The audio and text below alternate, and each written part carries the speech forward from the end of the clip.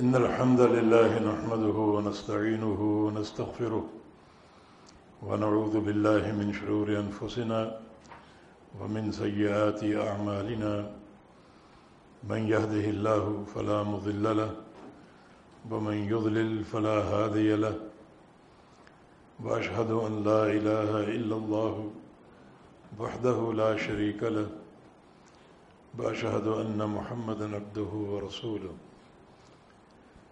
يا أيها الذين آمنوا اتقوا الله حق تقاته ولا تموتن إلا وأنتم مسلمون يا أيها الناس اتقوا ربكم الذي خلقكم من نفس واحدة وخلق منها زوجها وبث منهما رجالا كثيرا ونساء واتقوا الله الذي تساءلون به والأرحام إن الله كان عليكم رقيبا يا أيها الذين آمنوا اتقوا الله وقولوا قولا سديدا يصلح لكم أعمالكم ويغفر لكم ذنوبكم ومن يطع الله ورسوله فقد فاز فوزا عظيما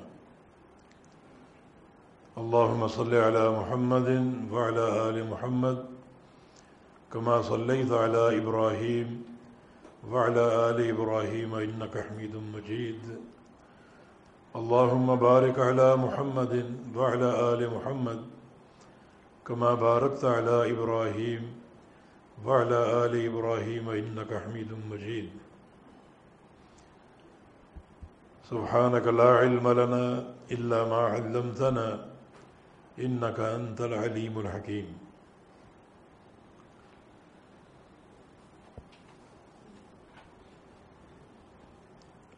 اهدنا الصراط المستقيم صراط الذين أنعمت عليهم غير المغضوب عليهم ولا الضالين آمين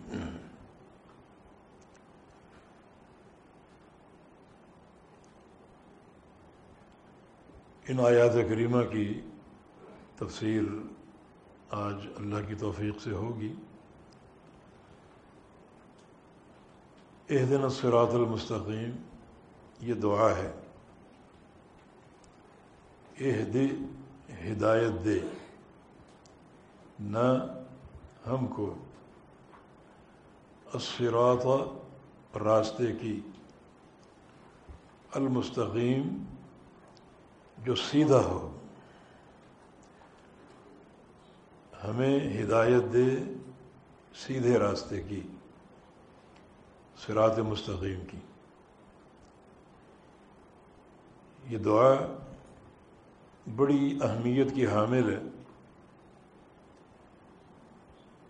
اسی لیے اللہ رب العزت نے اسے اس سورہ میں رکھا جو ام القرآن کہلاتی، جو السبع المثانی ہیں،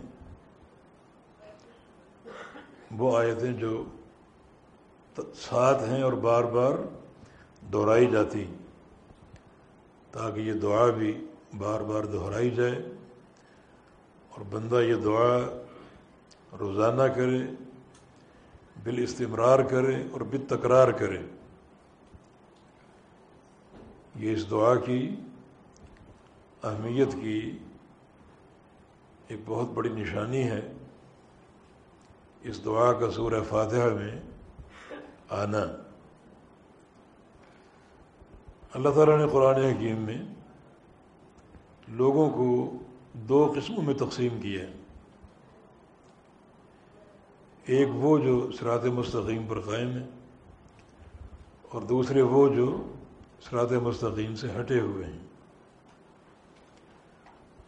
چنانچہ ارشاد فرمایا افمن یمشی مکبا علی وجہہ اہدی امن یمشی سویا علی صراط مستقیم، کہ جو شخص اپنے چہرے کے بل چلتا ہو وہ ہدایت پر ہے، یہ جو سیدھا صراط مستقیم پر چلنے والا ہو۔ یعنی لوگوں کے چلنے کی 2 صورتیں ہیں، کچھ وہ جو سیدھا اپنے پاؤں پر کھڑے ہیں اور چلتے ہیں اور سیدھی راہ پر گامزن ہیں، اور کچھ وہ ہیں جو چل تو رہے ہیں مگر الٹے معکوس، اپنے چہروں کے بل، اپنے سروں کے بل۔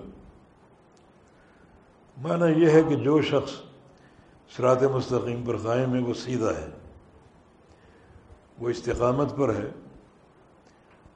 اس میں کوئی کجی نہیں ہے، اور جو لوگ صراط مستقیم سے ہٹے ہوئے ہیں وہ گویا اپنے سروں کے بل کھڑے ہیں اور سروں کے بل چل رہے ہیں۔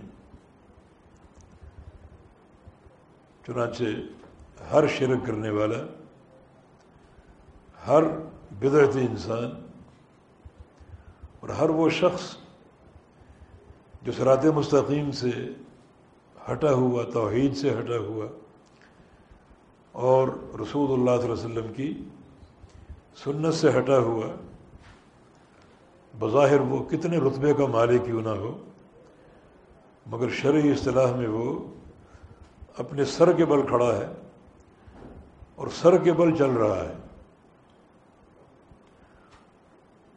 اور قیامت کے دن فعلاً کچھ لوگ اللہ کے دربار میں پیش ہوں گے اپنے سروں کے بل چلتے ہوئے۔ اور جب رسول اللہ صلی اللہ علیہ وسلم نے صحابہ کو ان کی خبر دی کہ کچھ لوگ حساب و کتاب کے لیے آئیں گے، اللہ تعالیٰ کے سامنے پیش ہوں گے اپنے سروں کے بل چلتے ہوئے، تو صحابہ نے تعجب کیا کہ کیف یمشون علی رؤوسہم، کہ لوگ اپنے سروں کے بل کیسے چلیں گے؟ تو رسول اللہ صلی اللہ علیہ وسلم نے ارشاد فرمایا کہ ان الذی امشاہم علی ارجلہم لقادر علی ان یمشیہم علی وجوہہم، جس ذات نے انہیں پاؤں اور ٹانگوں پر چلنے کی توفیق دی، وہ ذات انہیں سروں اور چہروں کے بل چلانے پر بھی قادر۔ جس ذات کی یہ قدرت ہے کہ اس نے انہیں ٹانگوں کے بل چلایا، وہ ذات اس چیز پر بھی قادر ہے کہ انہیں سروں کے بل چلائے۔ تو آج جو صراط مستقیم سے سر کے ہوئے ہٹے ہوئے ہیں، گویا وہ اپنے سروں کے بل کھڑے ہیں، ان کا ہر کام الٹا ہے، اور کل قیامت کے دن اپنے پروردگار کے سامنے بھی وہ سروں کے بل چلاتے ہوئے لائے جائیں گے، اور اس طرح اپنے رب کے سامنے پیش ہوں گے۔ تو اس آیت کریمہ سے اور نبی علیہ السلام کی اس حدیث سے صراط مستقیم کی اہمیت واضح ہوتی ہے کہ صراط مستقیم پر چلنے والا، صراط مستقیم کا سالک بالکل ایک سیدھا انسان ہے، سیدھا قائم ہے، اور اپنے قدموں کے بل چل رہا ہے اور سیدھے راستے پر رواں دواں ہے، اور قیامت کے دن بھی اس کی تکریم ہوگی، اس کا اعزاز ہوگا۔ لیکن جو لوگ آج صراط مستقیم سے ہٹے ہوئے ہیں وہ گویا الٹے ہیں، عقیدے کے، منہج کے، ہر چیز کے، اور الٹے کھڑے ہیں اپنے چہروں کے بل، اور قیامت کے دن انہیں الٹا چلا کر، سروں کے بل چلا کر اللہ تعالیٰ کے سامنے پیش کیا جائے گا۔ تو اس سے صراط مستقیم کی اہمیت واضح ہوتی۔ اہدنا اہدے کا معنی ہدایت دے، نہ ہمیں۔ اہدے یہ صیغہ امر ہے، اس کو صیغہ امر کہیے، صرف امر نہ کہیے۔ امر کا معنی ہوگا کہ آپ اللہ کو امر دے رہے ہیں، حکم دے رہے ہیں کہ ہمیں ہدایت دے۔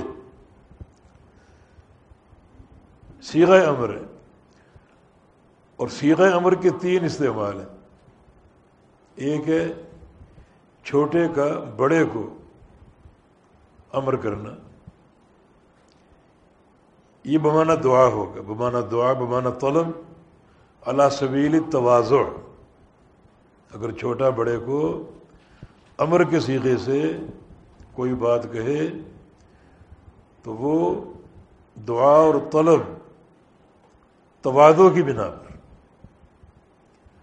اور اگر بڑا چھوٹے کو امر کا صیغہ کہے تو وہ حکم ہے، وہ امر ہے، علی سبیل الاستعلاء، کہ حکم دینے والا بلند ہے، غالب ہے اور بڑا ہے۔ اور اگر یہ صیغہ امر کا استعمال برابری کی بنا پر ہو، یعنی آمر اور مامور دونوں ہم سطح اور برابر ہیں، تو اس کو التماس کہا جاتا ہے۔ تو یہ امر کے تین معنی یہاں سامنے آئے۔ ایک امر بمعنی حکم علی سبیل الاستعلاء، بلندی، غلبے، طاقت اور قہر کی بنا پر حکم دینا، اور ایک امر بمعنی طلب علی سبیل التواضع، جھک کر اور تواضع اختیار کرتے ہوئے کسی چیز کو طلب کرنا، اور ایک امر علی سبیل المساوات یا تسویہ، کہ برابری کی سطح پر آپ کسی کو صیغہ امر سے بات کریں یا مخاطب ہوں تو اس کو التماس کہا جاتا ہے۔ یہاں دعا ہے، ہم بندے اللہ تعالیٰ سے دعا کر رہے ہیں تواضعاً، اور طلب کر رہے ہیں انتہائی تواضع کے انداز میں، اہد، ہدایت دے۔ اللہ تعالیٰ کا امر بھی ہے کہ مجھ سے ہدایت طلب کرو، یا عبادی کلکم ضال الا من ہدیت فاستہدونی اہدکم، اے میرے بندو تم سب گمراہ ہو، سب گمراہ ہو، اور ہدایت پر صرف وہ بندہ ہے جس کو میں ہدایت دوں، اللہ فرما رہا، حدیث قدسی ہے۔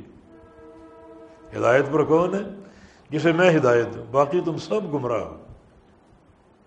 فاستہدونی، بس مجھ سے ہدایت طلب کرو، اہدکم، میں تمہیں ہدایت دوں گا۔ تو اللہ تعالیٰ نے تمام بندوں کے گمراہ ہونے کی خبر دی،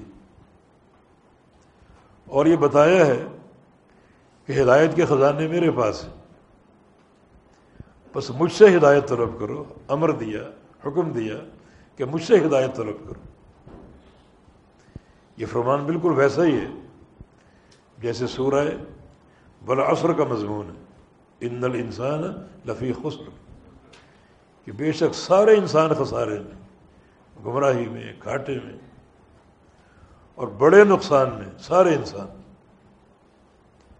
حدیث کا مضمون بھی یہی ہے، اے میرے بندو تم سب گمراہ ہو، گھاٹے میں، نقصان میں۔ نقصان سے بچے گا کون؟ نکلے گا کون؟ گمراہی سے بچے گا کون؟ الا من ہدیت، جسے میں ہدایت دوں۔ فاستہدونی، بس مجھ سے ہدایت طلب کرو، اہدکم، میں تمہیں ہدایت دوں گا۔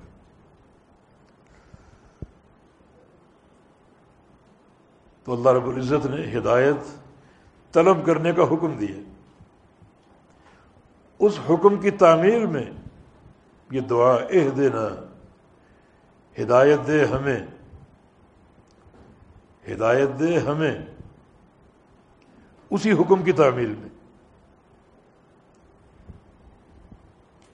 سوال یہ کہ بندہ یہ دعا کر رہا ہے نماز میں، تو اس کو ہدایت تو مل چکی، پھر یہ طلب کیسی؟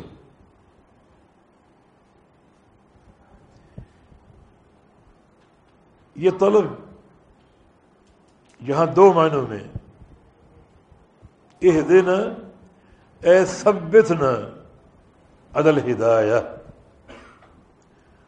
اور یہ تفسیر جناب علی رضی اللہ عنہ امیر المومنین اور جناب ابی بن کعب سے منقول ہے۔ انہوں نے اہدنا کا معنی ثبتنا علی الہدایہ، کہ یا اللہ ہمیں ہدایت پر ثابت رکھ، قائم رکھ۔ بڑی اہم دعا ہے یہ کہ ہدایت تو نے عطا فرما دی، چھین نہ لینا ہم سے، بہت سے لوگ مرتد ہو جاتے ہیں، گمراہ ہو جاتے ہیں. تو ہمیں اس گمراہی سے بچانا. ثبتنا علی الہدایہ، ہمیں ہدایت پر ثابت قدمی عطا فرمانا. یہ دعا بڑی اہم ہے، کیونکہ رسول کریم صلی اللہ علیہ وسلم دعا کیا کرتے تھے، یا مقلب القلوب ثبت قلبی علی دینک، اے دلوں کے پھیرنے والے میرے دل کو اپنے دین پر ثابت رکھنا. یہ آپ کی دعا تھی. اور ایک بار ام المومنین نے پوچھا، یا رسول اللہ صلی اللہ علیہ وسلم آپ یہ دعا کیوں کرتے ہیں؟ فرمایا کہ ان القلوب بین اصبعین من اصابع الرحمن یقلبها کیف یشاء، کہ تمام بندوں کے دل اللہ تعالیٰ کی 2 انگلیوں کے بیچ میں ہیں، اور اللہ ان دلوں کو جب چاہے پھیر دے اور جس طرف چاہے پھیر دے. اللہ تعالیٰ بے پرواہ ذات ہے، جب چاہے دلوں کو پھیر دے. تمہارا کام کیا ہے؟ اللہ تعالیٰ سے ہدایت پر اور ایمان پر، دین پر ثابت قدمی کی دعا کرتے رہو. تو اہدنا، ہمیں ہدایت دے، معنی ثبتنا، ہمیں ہدایت پر ثابت رکھ، ثابت رکھنا. ہمارے قدم متزلزل نہ ہوں، ڈگمگا نہ جائیں، بلکہ ثابت اور قائم رہیں.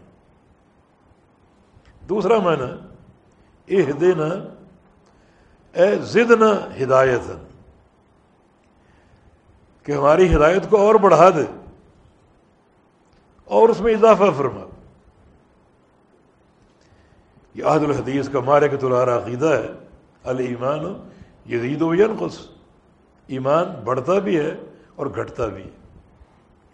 یزید بطاعت الرحمن وینقص بطاعت الشیطان، رحمان کی اطاعت کرو گے ایمان بڑھے گا، اور شیطان کی اطاعت کرو گے ایمان گھٹے گا. تو یہاں پر اہدنا بمعنی زدنا فی الہدایہ، ہمیں ہدایت میں اور بڑھا، ہمارے ایمان میں اور اضافہ اور ترقی عطا فرما. والذین اہتدوا زادہم ہدی، جو ہدایت یافتہ ہوتے ہیں اور اعمال صالحہ کرتے ہیں، اللہ تعالیٰ ان کی ہدایت میں اور اضافہ فرماتا ہے اور ان کو ترقی دیتا ہے. تو یہاں اہدنا ان بندوں کے لیے جو ہدایت یافتہ ہیں، اس کے 2 معنی، اہد ہدایت دے نہ ہمیں، ایک معنی ثبتنا، ہمیں ہدایت پر ثابت رکھنا، ہمارے دلوں کو پھیر نہ دینا، اور دوسرا ہدایت میں اضافہ فرمانا، ایمان میں ترقی ہو. معنی ایسے اعمال صالحہ کی توفیق عطا فرمانا جن کے نتیجے میں ہماری ہدایت و ہمارا ایمان بڑھتا جائے، بڑھتا جائے. اہدنا، طلبہ جانتے ہیں اہد کون سا صیغہ ہے؟ ہاں جی، امر کا، ہاں کیا صیغہ امر ہے نا. اس میں سوچنے کی کون سی بات، امر ہے اور اس کا فاعل کیا ہے وہ؟ ہاں، انت ضمیر محذوف. اس امر کا فاعل لازماً مقدر ہوتا ہے، پوشیدہ ہوتا ہے. یہاں پر کیا ہے؟ انت فاعل، اور نہ مفعول، مفعول اول کہہ لیجیے. الصراط المستقیم مفعول ثانی. اس طرح یہ پورا جملہ فعل، فاعل اور 2 مفعول. انشائیہ ہے یا خبریہ ہے؟ اچھا ماشاء اللہ، انشائیہ. تو اہدنا الصراط المستقیم، ہدایت دے ہمیں صراط مستقیم کی. ہدایت اس کے 3 استعمال ہیں. کبھی تو اپنے معمول کی طرف حرف کے بغیر متعدی ہوتا ہے، کسی واسطے کے بغیر، براہ راست. جیسے یہاں ہے اہدنا الصراط المستقیم، کسی حرف کے بغیر اپنے معمول کی طرف متعدی. اور کبھی بواسطہ حرف متعدی ہوتا ہے، اور حرف کی دو قسمیں، ایک لام اور ایک الا۔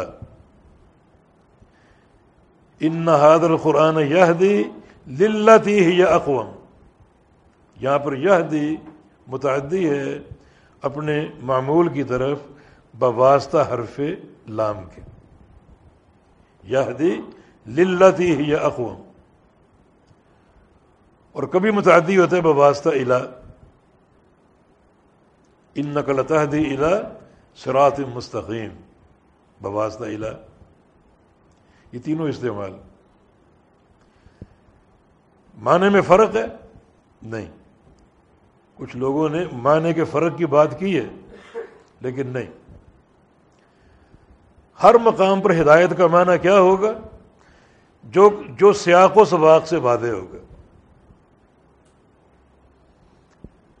خواہ بلا حرف متعدی ہو، یا حرف لام سے متعدی ہو، یا حرف الا سے متعدی ہو، ہدایت کے معنی کا تعین جملے کی ساخت اور سیاق و سباق سے ہوگا۔ اصل میں ہدایت کے دو معنی، ایک ہے راستہ دکھانا، راستہ دکھانا، اور ایک ہے منزل تک پہنچانا، یہ دونوں ہدایتیں۔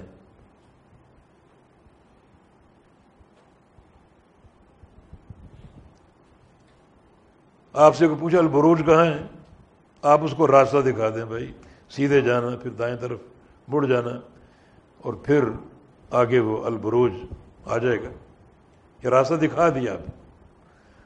اور ایک ہے جس شخص نے پوچھا البروج کہاں ہے، اس کا ہاتھ آپ نے پکڑ لیا اور اس کو البروج آپ نے ساتھ پہنچا دیا، منزل تک پہنچا دیا۔ تو ایک ہے اراءۃ الطریق، راستہ دکھانا، یہ بھی ہدایت ہے، اور ایک ہے منزل تک پہنچانا، الایصال الی المطلوب، منزل تک پہنچانا، یہ بھی ہدایت ہے۔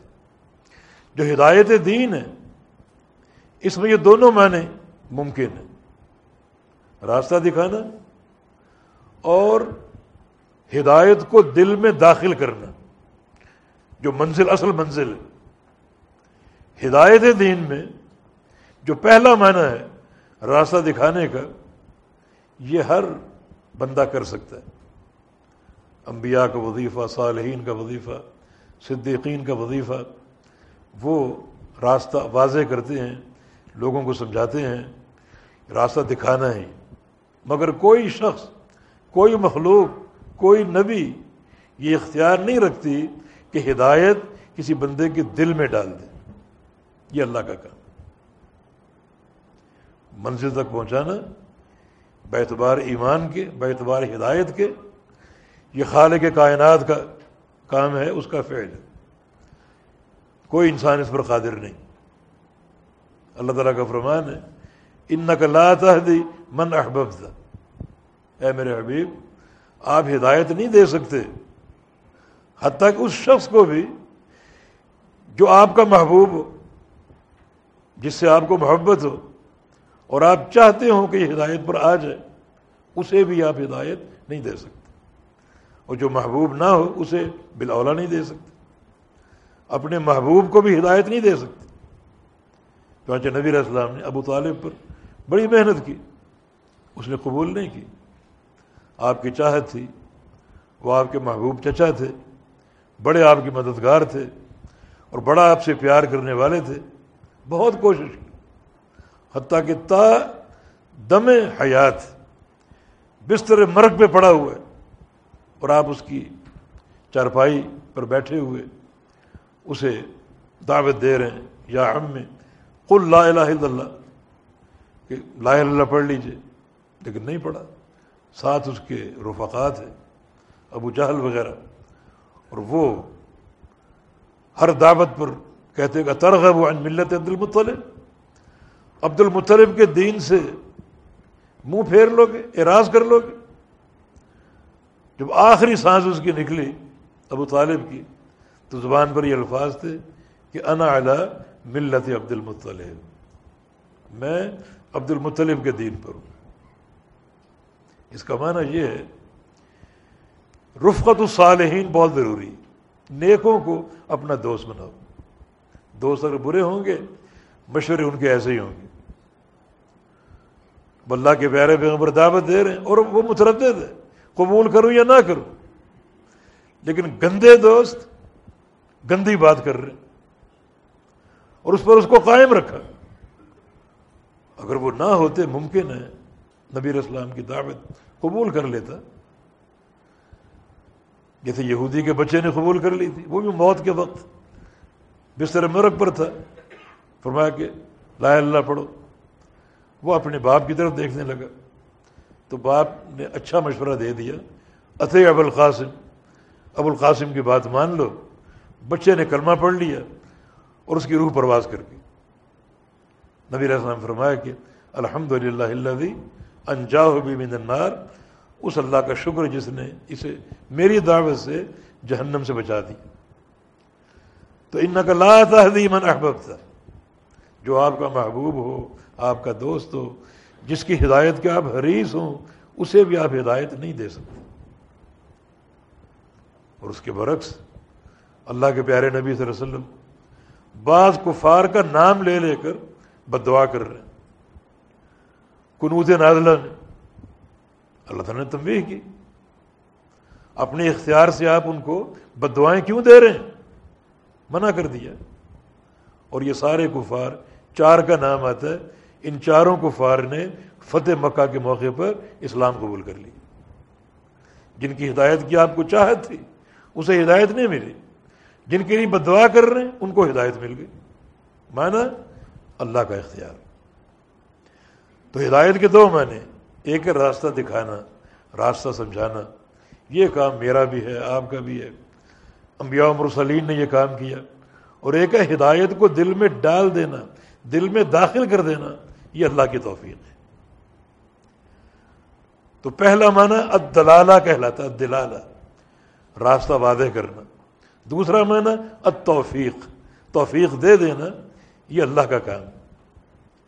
اہدنا میں دونوں معنی، اللہ تعالیٰ سے دونوں معنی ہم طلب کر رہے ہیں کہ یا اللہ ہمیں راستہ دکھا دے، روشن کر دے، شرح صدر عطا فرما دے، راستہ کھول دے، منور فرما دے، ہمیں دلائل کا فہم عطا فرما دے، یہ پہلا معنی۔ اور دوسرا، اس راستے کو، ان دلائل کو ہمارے دل میں ڈال دے، معنی توفیق عطا فرما دے عمل کی اور قبول کی۔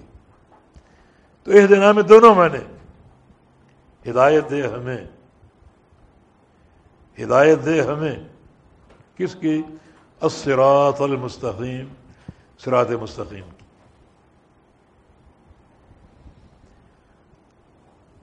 الصراط المستقیم یہاں جو سب سے اہم بات جس پر غور کرنا چاہیے اور اسی طرح اس کا فہم لینا چاہیے وہ یہ ہے کہ اللہ تعالیٰ نے بڑی تاکیدوں کے ساتھ یہ نقطہ سمجھایا ہے کہ جس چیز کا نام صراط مستقیم ہے وہ ایک ہی راستہ ہے، اور وہ بھی مخصوص اور متعین راستہ، مبہم نہیں، ایک ہی راستہ اور مخصوص راستہ، متعین راستہ، دو تین چار راستے نہیں ہیں، ایک ہی راستہ۔ اس میں کوئی ابہام نہیں ہے بلکہ واضح، متعین اور مخصوص راستہ۔ طلبہ غور کریں، الصراط جمع ہے یا واحد ہے؟ واحد ہے نا، مانا وہ راستہ ایک ہے، وہ راستہ ایک ہے۔ راستے کئی ہوتے تو سبل کا لفظ آتا، سبل یا طرق، اہدنا الطرق المستقیمہ یا سبل المستقیمہ، کہ ہمیں سیدھے راستوں کی ہدایت ہے، لیکن جمع نہیں، واحد، معنی وہ راستہ ایک ہے،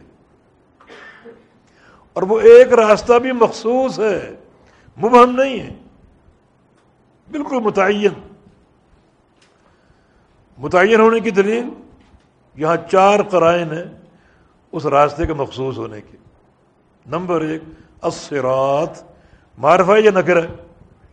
معرفہ، معرف باللہ، اور معرف باللام یہ تخصیص اور تعیین پر دلالت کرتا ہے، مانا وہ راستہ متعین ہے، وہ راستہ مخصوص ہے۔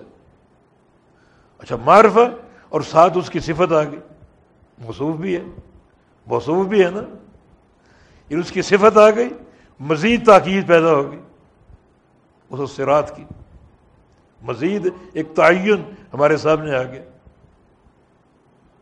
یہ دو تاکیدیں ہو گئی۔ آگے صراط، صراط الذین، یہ صراط بدل ہے پہلے الصراط سے، اور بدل میں للتوکید ہوتا ہے،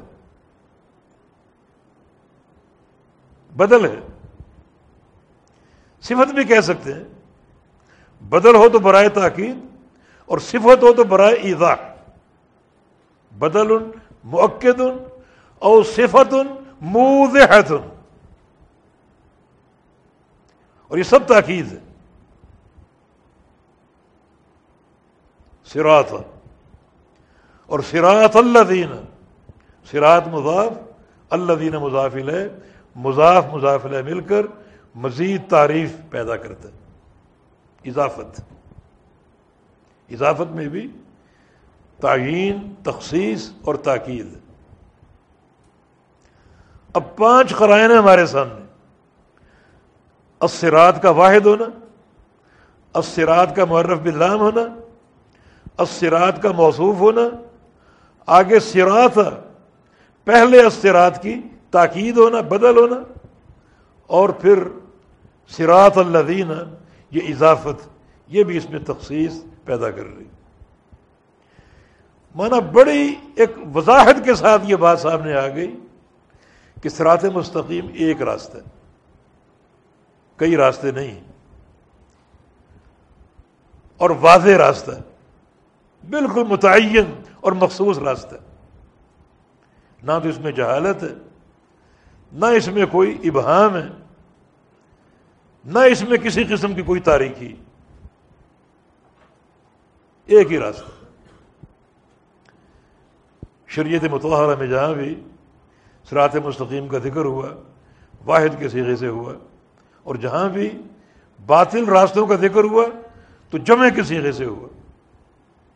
جعل الظلمات والنور، اللہ نے ظلمات پیدا کی اور نور پیدا کی۔ ظلمات، ظلمت کی جمع اندھیرے، صراط مستقیم کی سوا جو بھی راستے ہیں وہ اندھیرے ہیں، وہ ظلمات ہیں، جمع کا صیغہ، مانا باطل راستے بے شمار، بے شمار، اور النور یہ حق کا راستہ، صراط مستقیم واحد کا صیغہ، انوار نہیں ہے، انوار جمع ہے، نور واحد کا صیغہ۔ صراط مستقیم ایک راستہ، اللہ ولی الذین آمنوا یخرجهم من الظلمات الی النور والذین کفروا اولیاؤہم الطاغوت یخرجونہم من النور الی الظلمات۔ دو جگہ، دو دفعہ استعمال ہوا صراط مستقیم کا نور کے لفظ کے ساتھ جو کہ واحد ہے، اور دو ہی جگہ باطل راہوں کا ذکر ہوا ظلمات کے لفظ کے ساتھ جو کہ جمع ہے، معنی باطل میں تعدد ہے، وہ راستے بہت سے ہیں، حق راستہ ایک ہی۔ اور اس کی صریح دلیل نبی علیہ السلام کی حدیث کہ افترقت الیہود علی 72 علی 71 ملۃ وافترقت النصارى علی 72 ملۃ وستفترق امتی علی 73 ملۃ۔ یہودیوں کے 71 فرقے بنے، عیسائیوں کے 72 بنے، اور میری امت کے 73 بنے، 73 فرقے۔ فرمایا کلہم فی النار، سب جہنم میں جائیں گے الا واحدہ، سوائے ایک کے، وہ ایک بصیغہ واحد، سوائے ایک کے، وہ حق ہے، وہ صراط مستقیم، اور باقی 72 جو ہیں وہ فرق باطلہ، ایسے فرقے جن میں کوئی نہ کوئی گمراہی کی سبیل ہے۔ تو اس حدیث نے اسی نقطے کو واضح کیا کہ حق اور صراط مستقیم ایک راستہ ہے، اور باطل راستے بہت، ان میں تعدد ہے، اور پھر یہ راستہ روشن ہے.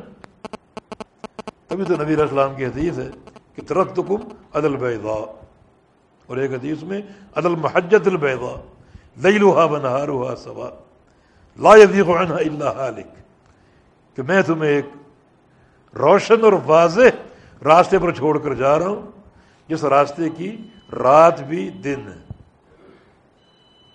اس راستے کی رات بھی دن ہے، مانا تاریکی نہیں ہے، کوئی روشنی ہی روشنی، وضاحت ہی وضاحت، صراحت ہی صراحت، کوئی ابہام نہیں، کوئی تاریکی نہیں، کوئی پیچیدگی نہیں، بالکل واضح اور روشن راستہ. الصراط المستقیم. المستقیم کا معنی سیدھا راستہ، لا اعوجاج فیہ، جس میں کوئی کجی نہ ہو، موڑ نہ ہو دائیں اور بائیں. یہ صراط مستقیم کی اور وضاحت ہے کہ وہ راستہ سیدھا راستہ ہے، اس میں کوئی کجی نہیں ہے، انحراف نہیں ہے، میلان نہیں ہے دائیں یا بائیں، گھومنا گھمانا نہیں ہے، بالکل سیدھا راستہ، بالکل سیدھا. جب خط مستقیم ہوگا تو اس کی ابتدا بھی ہوگی، انتہا بھی ہوگی. خط مستقیم کی ایک نقطہ جہاں سے آغاز ہو رہا ہے، دوسرا نقطہ جہاں پر اس کا اختتام ہو رہا ہے. ان دو خطوں کو ان دو نقطوں کو جو خط ملائے گا، سب سے چھوٹا خط وہ خط مستقیم ہوتا ہے. ایک نقطہ یہ ہے اور ایک یہ ہے، سیدھا خط سب سے چھوٹا ہے. اس خط کو آپ یہاں سے شروع کریں اور گھما کر لائیں، کبھی ایسے موڑیں کبھی ایسے موڑیں، پھر دائیں پھر بائیں، پھر کرتے کرتے اس سے مل تو جائے گا مگر بہت گھوم گھما کر. وہ صراط مستقیم نہیں ہے، وہ خط مستقیم نہیں ہے. خط مستقیم سیدھا خط ہے، سیدھا راستہ ہے جو بڑی آسانی سے، بڑے اختصار کے ساتھ دو نقطوں کو ملاتا ہے. ہم کہتے ہیں کہ صراط مستقیم کا نقطہ آغاز ہم لوگ ہیں، دنیا ہے، اور نقطہ اختتام جنت ہے. جنت میں داخل کرنے والا اقرب خط مستقیم، صراط مستقیم، جو بالکل واضح ہے، متعین ہے، مخصوص ہے اور ایک ہی. اسی کی طلب کی دعا ہو رہی اور اسی خط کو تلاش کرنا ہے، حاصل کرنا ہے، جو کہ حقیقی کامیابی. اور خط مستقیم سے جو لوگ دور ہوں گے وہ گمراہ ہوں گے، وہ گمراہ ہوں گے اور ان کو منزل نصیب نہیں ہوگی، منزل حاصل نہیں ہوگی. اسی لیے صراط مستقیم کے بارے میں علماء، صحابہ، ان کی مختلف تعبیریں منقول ہیں. عبداللہ بن عباس رضی اللہ عنہما فرمایا کرتے تھے کہ خط مستقیم، صراط مستقیم، اہدنا صراط المستقیم، اے اہدنا دینک الحق، دین حق، دین حق، صراط مستقیم. الیوم اکملت لکم دینکم، جس کے بارے میں دعویٰ ہے کہ ہم نے دین مکمل کر دیا. یہ کامل دین صراط مستقیم، ایسا کامل جس میں کسی ایک نقطے کی زیادتی کی نہ گنجائش ہے نہ حاجت. کامل اکمل دین ہے، کسی بدعت کی گنجائش نہیں. یہ صراط مستقیم ہے، اللہ تعالیٰ کا دین حق. یہ عبداللہ بن عباس کی تفسیر ہے، اور جناب جابر سے اس کی تفسیر منقول ہے. فرماتے ہیں کہ ہوا دین الاسلام، ایک ہی معنی ہے، دین اسلام. صراط مستقیم دین اسلام، صراط مستقیم دین اسلام. تیسرا معنی جناب ابن مسعود رضی اللہ عنہ سے فرماتے ہیں ہوا کتاب اللہ. صراط مستقیم کتاب اللہ ہے، قرآن پاک. اور ظاہر ہے کہ یہ معنی بھی بالکل ممکن ہے، کیونکہ صراط مستقیم سیدھے راستے کا نام ہے، اور ان ھذا القرآن یہدی للتی ہی اقوم، اور یہ قرآن جس راستے کی ہدایت دیتا ہے وہ اقوم راستہ ہے، بالکل سیدھا، بالکل واضح، روشن۔ یہ تفسیر انتہائی اقرب ہے ابن مسعود کی۔ اور چوتھا معنی ابو العالیہ علماء تابعین میں سے، ان کا قول ہے کہ صراط مستقیم رسول اللہ صلی اللہ علیہ وسلم، اور بعض مفسرین نے یہ قول ابن عباس کی طرف بھی منسوب کی ہے کہ صراط مستقیم رسول اللہ ہے، ہمیں صراط مستقیم کی ہدایت دے، مانا وہ منہج، وہ راستہ جس پہ رسول اللہ گامزن تھے، وہ عطا فرما۔ پانچواں معنی ایک اور علماء تابعین میں سے سعید بن جبیر، عبداللہ بن عباس کے شاگرد ہیں، فتح الصراط المستقیم السنہ والجماع، یہ راستہ نبی علیہ السلام کی سنت کا اور جماع کا، جماع سے مراد صحابہ کی جماعت۔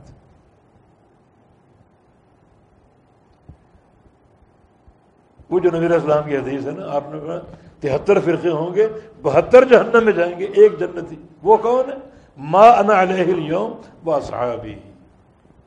اسی حدیث کو سامنے رکھ کر یہ تفسیر سعید بن جبیر کی کہ صراط مستقیم جو ہے وہ سنہ کا راستہ، یعنی ما انا علیہ، اور والجماع اے واصحابی، جس پر میں ہوں اور میرے صحابہ، یہ صراط مستقیم۔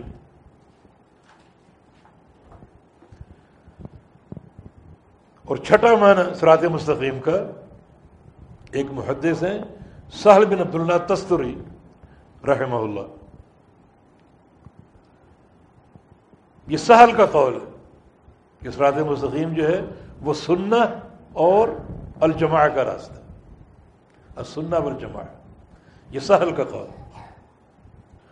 جو ابو العالیہ قول وہ آپ اصلاح کر لیں، ابو العالیہ کا قول جو ہے سعید بن جبیر کا قول، فرماتے ہیں کہ ہوا رسول اللہ و اصحابہ و صاحبہ، رسول اللہ صلی اللہ علیہ وسلم اور آپ کے دو صحابہ ابو بکر اور عمر، ان کا راستہ صراط مستقیم۔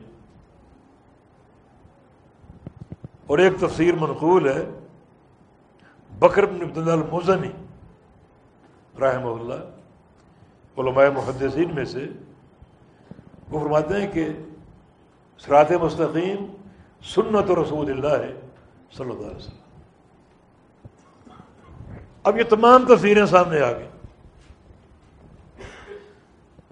ان میں کوئی تعارض نہیں، یعنی تفسیروں میں اختلاف ہے، اختلاف کی دو قسمیں ہیں نا، ایک ہے اختلاف تنوع اور ایک ہے اختلاف تضاد۔ اختلاف تنوع یہ ہوتا ہے کہ ایک چیز کی مختلف انواع ہو، کسی نے کسی نوع کو ذکر کر دیا اور کسی نے کسی نوع کو ذکر کر دیا، یہ اختلاف تنوع ہے، اختلاف تضاد نہیں، اور تمام معنی متحد ہے، نتیجہ ان کا ایک ہی ہے، متحد ہے۔ اور اختلاف تضاد اگر ہو تو پھر ترجیح کی صورت اختیار کرنی پڑے گی، جیسے والمطلقات یتربصن بانفسہن ثلاثۃ قروء، کہ مطلقات اور مطلقہ عورتیں جو ہیں وہ 3 قروء انتظار کریں، ان کی عدت 3 قروء، قروء خر ان کی جمع ہے، اور خر ان کی 2 تفسیریں منقول ہیں، ایک حیض اور ایک طہر، اور دونوں متضاد ہیں۔ یہاں ترجیح کی شکل دیکھنی پڑے گی، اور دلائل سے یہ بات راجح ہوتی ہے کہ قروء بمعنی حیض ہے، یہ اختلاف تنوع نہیں، اختلاف تضاد ہے۔ اور یہاں جو صراط مستقیم کی تفسیریں ہم نے پڑھی وہ اختلاف تنوع ہیں، یعنی صراط مستقیم کی بہت سی انواع، معنی کتاب اللہ بھی صراط مستقیم ہے، سنت رسول اللہ بھی صراط مستقیم ہے، اور السنہ والجماع بھی صراط مستقیم ہے، دین اسلام بھی صراط مستقیم ہے، دین حق بھی صراط مستقیم ہے، ان کو تعارض نہیں ہے، تو یہ اختلاف تنوع کہلاتا ہے، مختلف انواع کا ذکر ہو، نتیجہ ایک ہی ہو، تو یہ تمام تفسیریں حق ہیں اور قابل قبول، ان میں کوئی تضاد یا کوئی تعارض نہیں ہے، بلکہ آپ یہ سمجھیں کہ صراط مستقیم کی جو بہت سی صورتیں ہیں، کتاب اللہ صراط مستقیم ہے، سنت رسول اللہ صراط مستقیم ہے، یہ دین کامل صراط مستقیم ہے، اور نتیجہ سب کا ایک ہی ہے، اللہ اور کے رسول کی بات ایک ہی ہے، قرآن اور حدیث کی بات ایک ہی ہے، دونوں اللہ کی وحی ہیں۔ وَلَوْ كَانَ مِنْ عِنْدِ غَيْرِ اللَّهِ لَوَجَدُوا فِيهِ اخْتِلَافًا كَثِيرًا، اگر یہ وحی غیر اللہ کی طرف سے ہوتی تو اس میں اختلاف کثیر ہوتا، تو وہ اختلاف الگ ہے جو کہ مذموم ہے، اور یہاں اختلاف تنوع جو کہ مطلوب ہے، اس میں کوئی حرج نہیں۔ اهدنا الصراط المستقیم، ہدایت دے ہمیں الصراط المستقیم کی، اس راستے کی جو سیدھا ہے، وہ ایک ہی راستہ ہے، سیدھا راستہ ہے، واضح راستہ ہے، مخصوص راستہ ہے، متعین راستہ ہے۔ یہ تمام صفات اس آیت کریمہ سے ہمارے سامنے آ گئیں، بہت سے جو انداز اور اسالیب تاکید کے استعمال ہوئے، ان اسالیب سے بھی واضح ہو گیا کہ صراط مستقیم ایک ہی راستے کا نام ہے۔ صراط مستقیم میں تعدد نہیں ہے، باطل میں تعدد ہے، باطل راہیں بے شمار ہیں، حق راستہ جو ہے وہ ایک ہی، اہدنا الصراط المستقیم۔ اس کے بعد یہ بات نوٹ کر لو کہ اللہ تعالی تک پہنچانے والا راستہ صراط مستقیم ہے، بس۔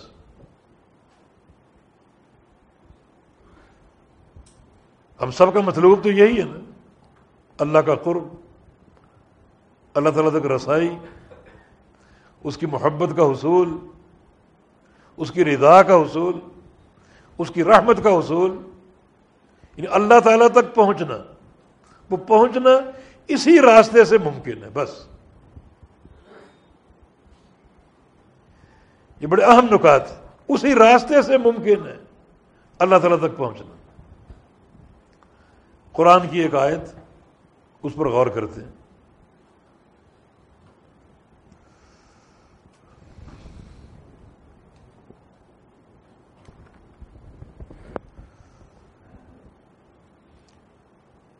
کیا وہ آیت کریمہ؟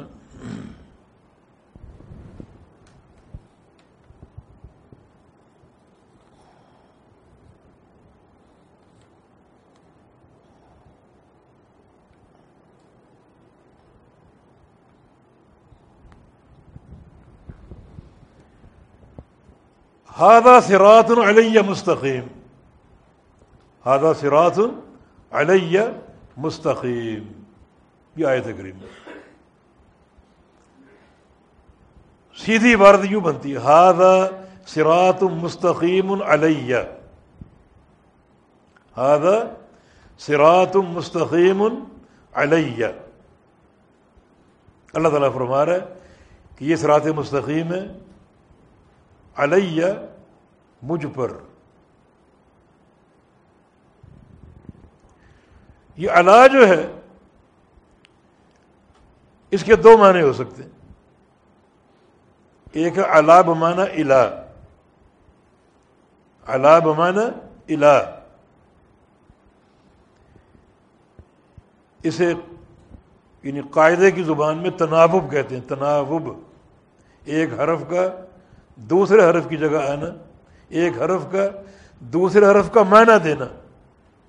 یا کلمہ تو علا ہے لیکن بمعنی الہ ہے۔ ھذا صراط مستقیم الی، یہ معنی بنے گا۔ کیا معنی؟ یہ سیدھا راستہ ہے میری طرف پہنچانے والا، الی، میری طرف، یہ سیدھا راستہ ہے میری طرف پہنچانے والا، علا بمعنی الہ۔ معنی یہ بات نوٹ کر لو کہ میری طرف اور کوئی راستہ نہیں پہنچائے گا سوائے اس صراط مستقیم کے، اور کوئی راستہ۔ یا پھر اللہ اپنے اصل معنی پر قائم رکھو اسے، ھذا صراط مستقیم علیہ. پھر علیہ کے دو معنی ہوں گے. ایک یہ کہ علیہ بیانہ، یہ سیدھا راستہ مجھ پر، معنی اس کا بیان مجھ پر ہے، کسی مفتی کے فتوے پر نہیں، کسی امتی کے قول پر نہیں، کسی کے ملفوظات پر نہیں، بلکہ صراط مستقیم کا بیان مجھ پر ہے. اللہ فرما رہے.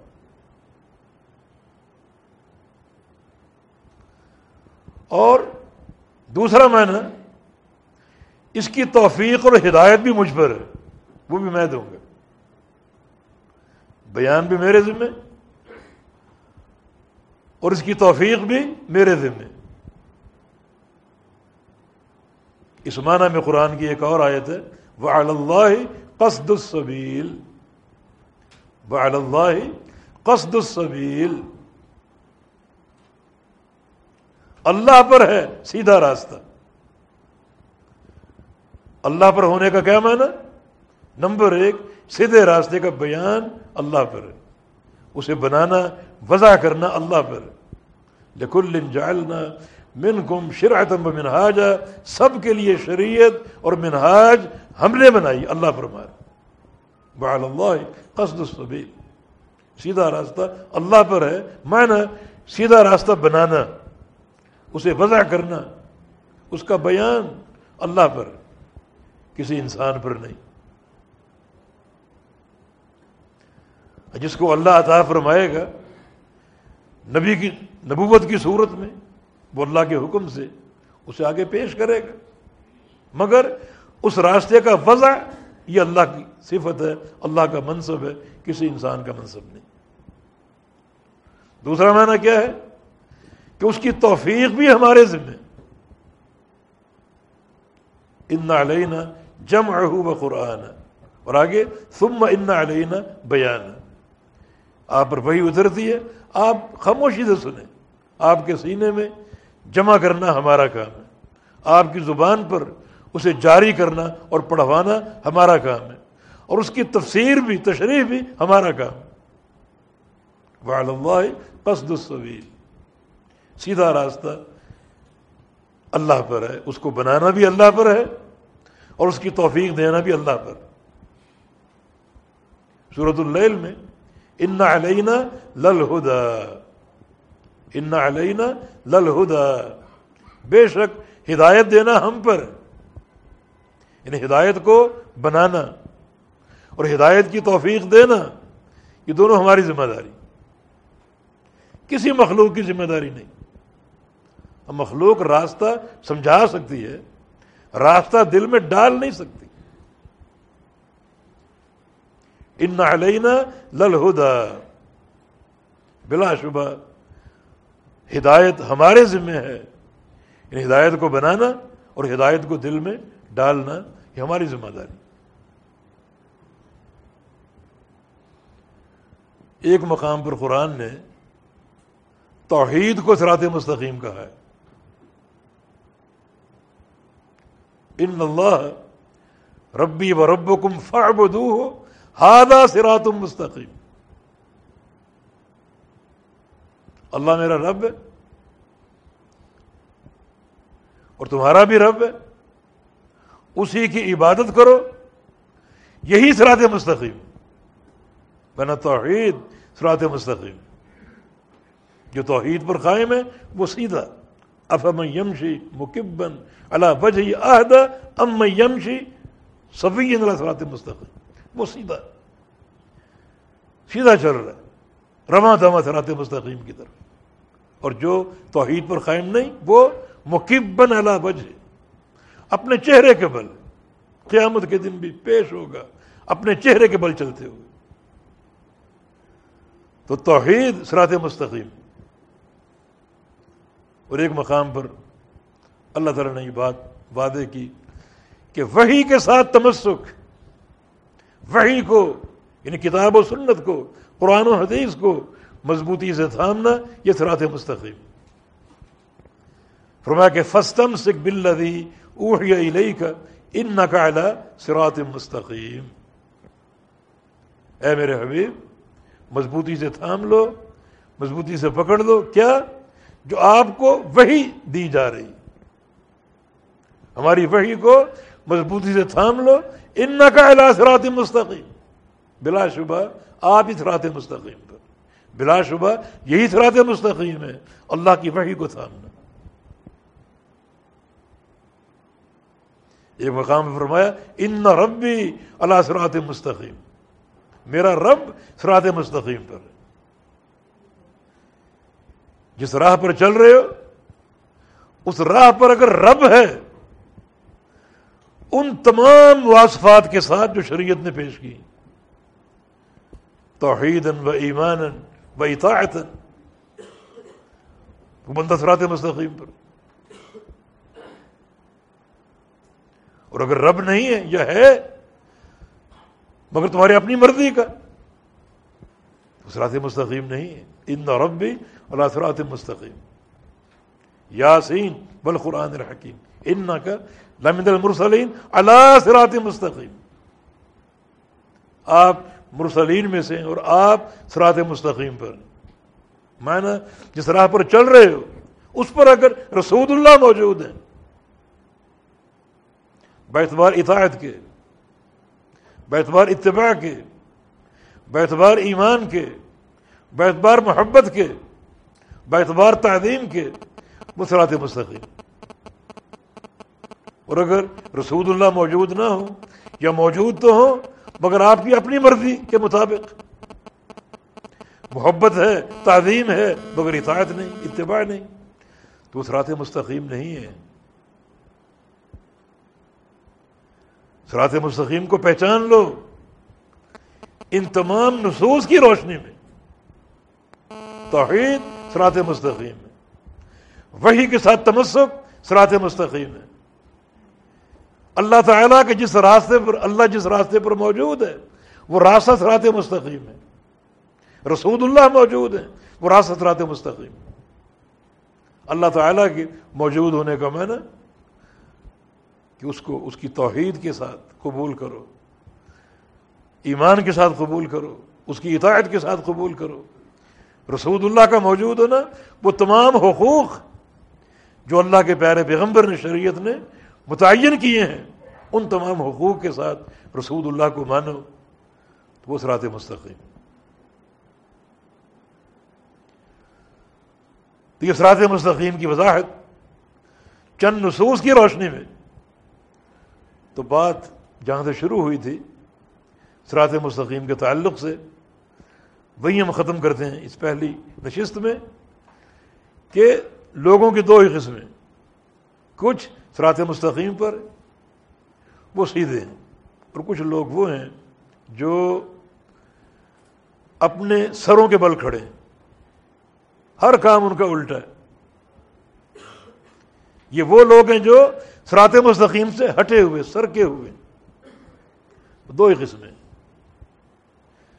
تو اہدنا الصراط المستقیم، یہ دعا بڑی اہمیت کی حامل، شدت سے، کثرت سے ہم یہ دعا کرتے۔ ابن تیمیہ شیخ الاسلام فرماتے ہیں کہ جب بھی اہدنا الصراط المستقیم دعا کرو تو تینوں معنی اپنے دل میں حاضر رکھو، تینوں معنی ہمیں ہدایت دے صراط مستقیم کی۔ پہلا معنی یہ کہ ہدایت عطا فرما دے، کوئی اگر گمراہی ہو، ہمارے اندر کوئی کمی ہو، کوئی کوتاہی ہو، اس کو دور کر دے۔ دوسرا معنی ہدایت پر ثابت قدمی دے دے، ثبتنا، ہدایت پر ثبات عطا فرما دے۔ اور تیسرا معنی ہدایت کا اضافہ، اس میں اضافہ ہو، ہم آگے بڑھتے ہی جائیں، کوئی کمی اور کوئی نقص نہ ہو، کیونکہ ایمان بعض بندوں کا بڑھتا ہے اور بعض کا کم ہوتا ہے۔ رحمان کی اطاعت ہوگی ایمان بڑھے گا، رحمان کی نافرمانی ہوگی ایمان کم ہوگا۔ تو صراط مستقیم کی ہدایت دے، معنی ہدایت میں اضافہ فرما، اس کو بڑھاتا رہے، اس میں کمی واقع نہ ہو۔ یہ ایمان کا اضافہ سچے ایمان کی علامت ہے اور سچی ہدایت کی علامت ہے۔ بالتوفیق بإذن اللہ تعالی، انشاءاللہ دوسری مجلس میں بات کریں گے۔ بارک اللہ فیک۔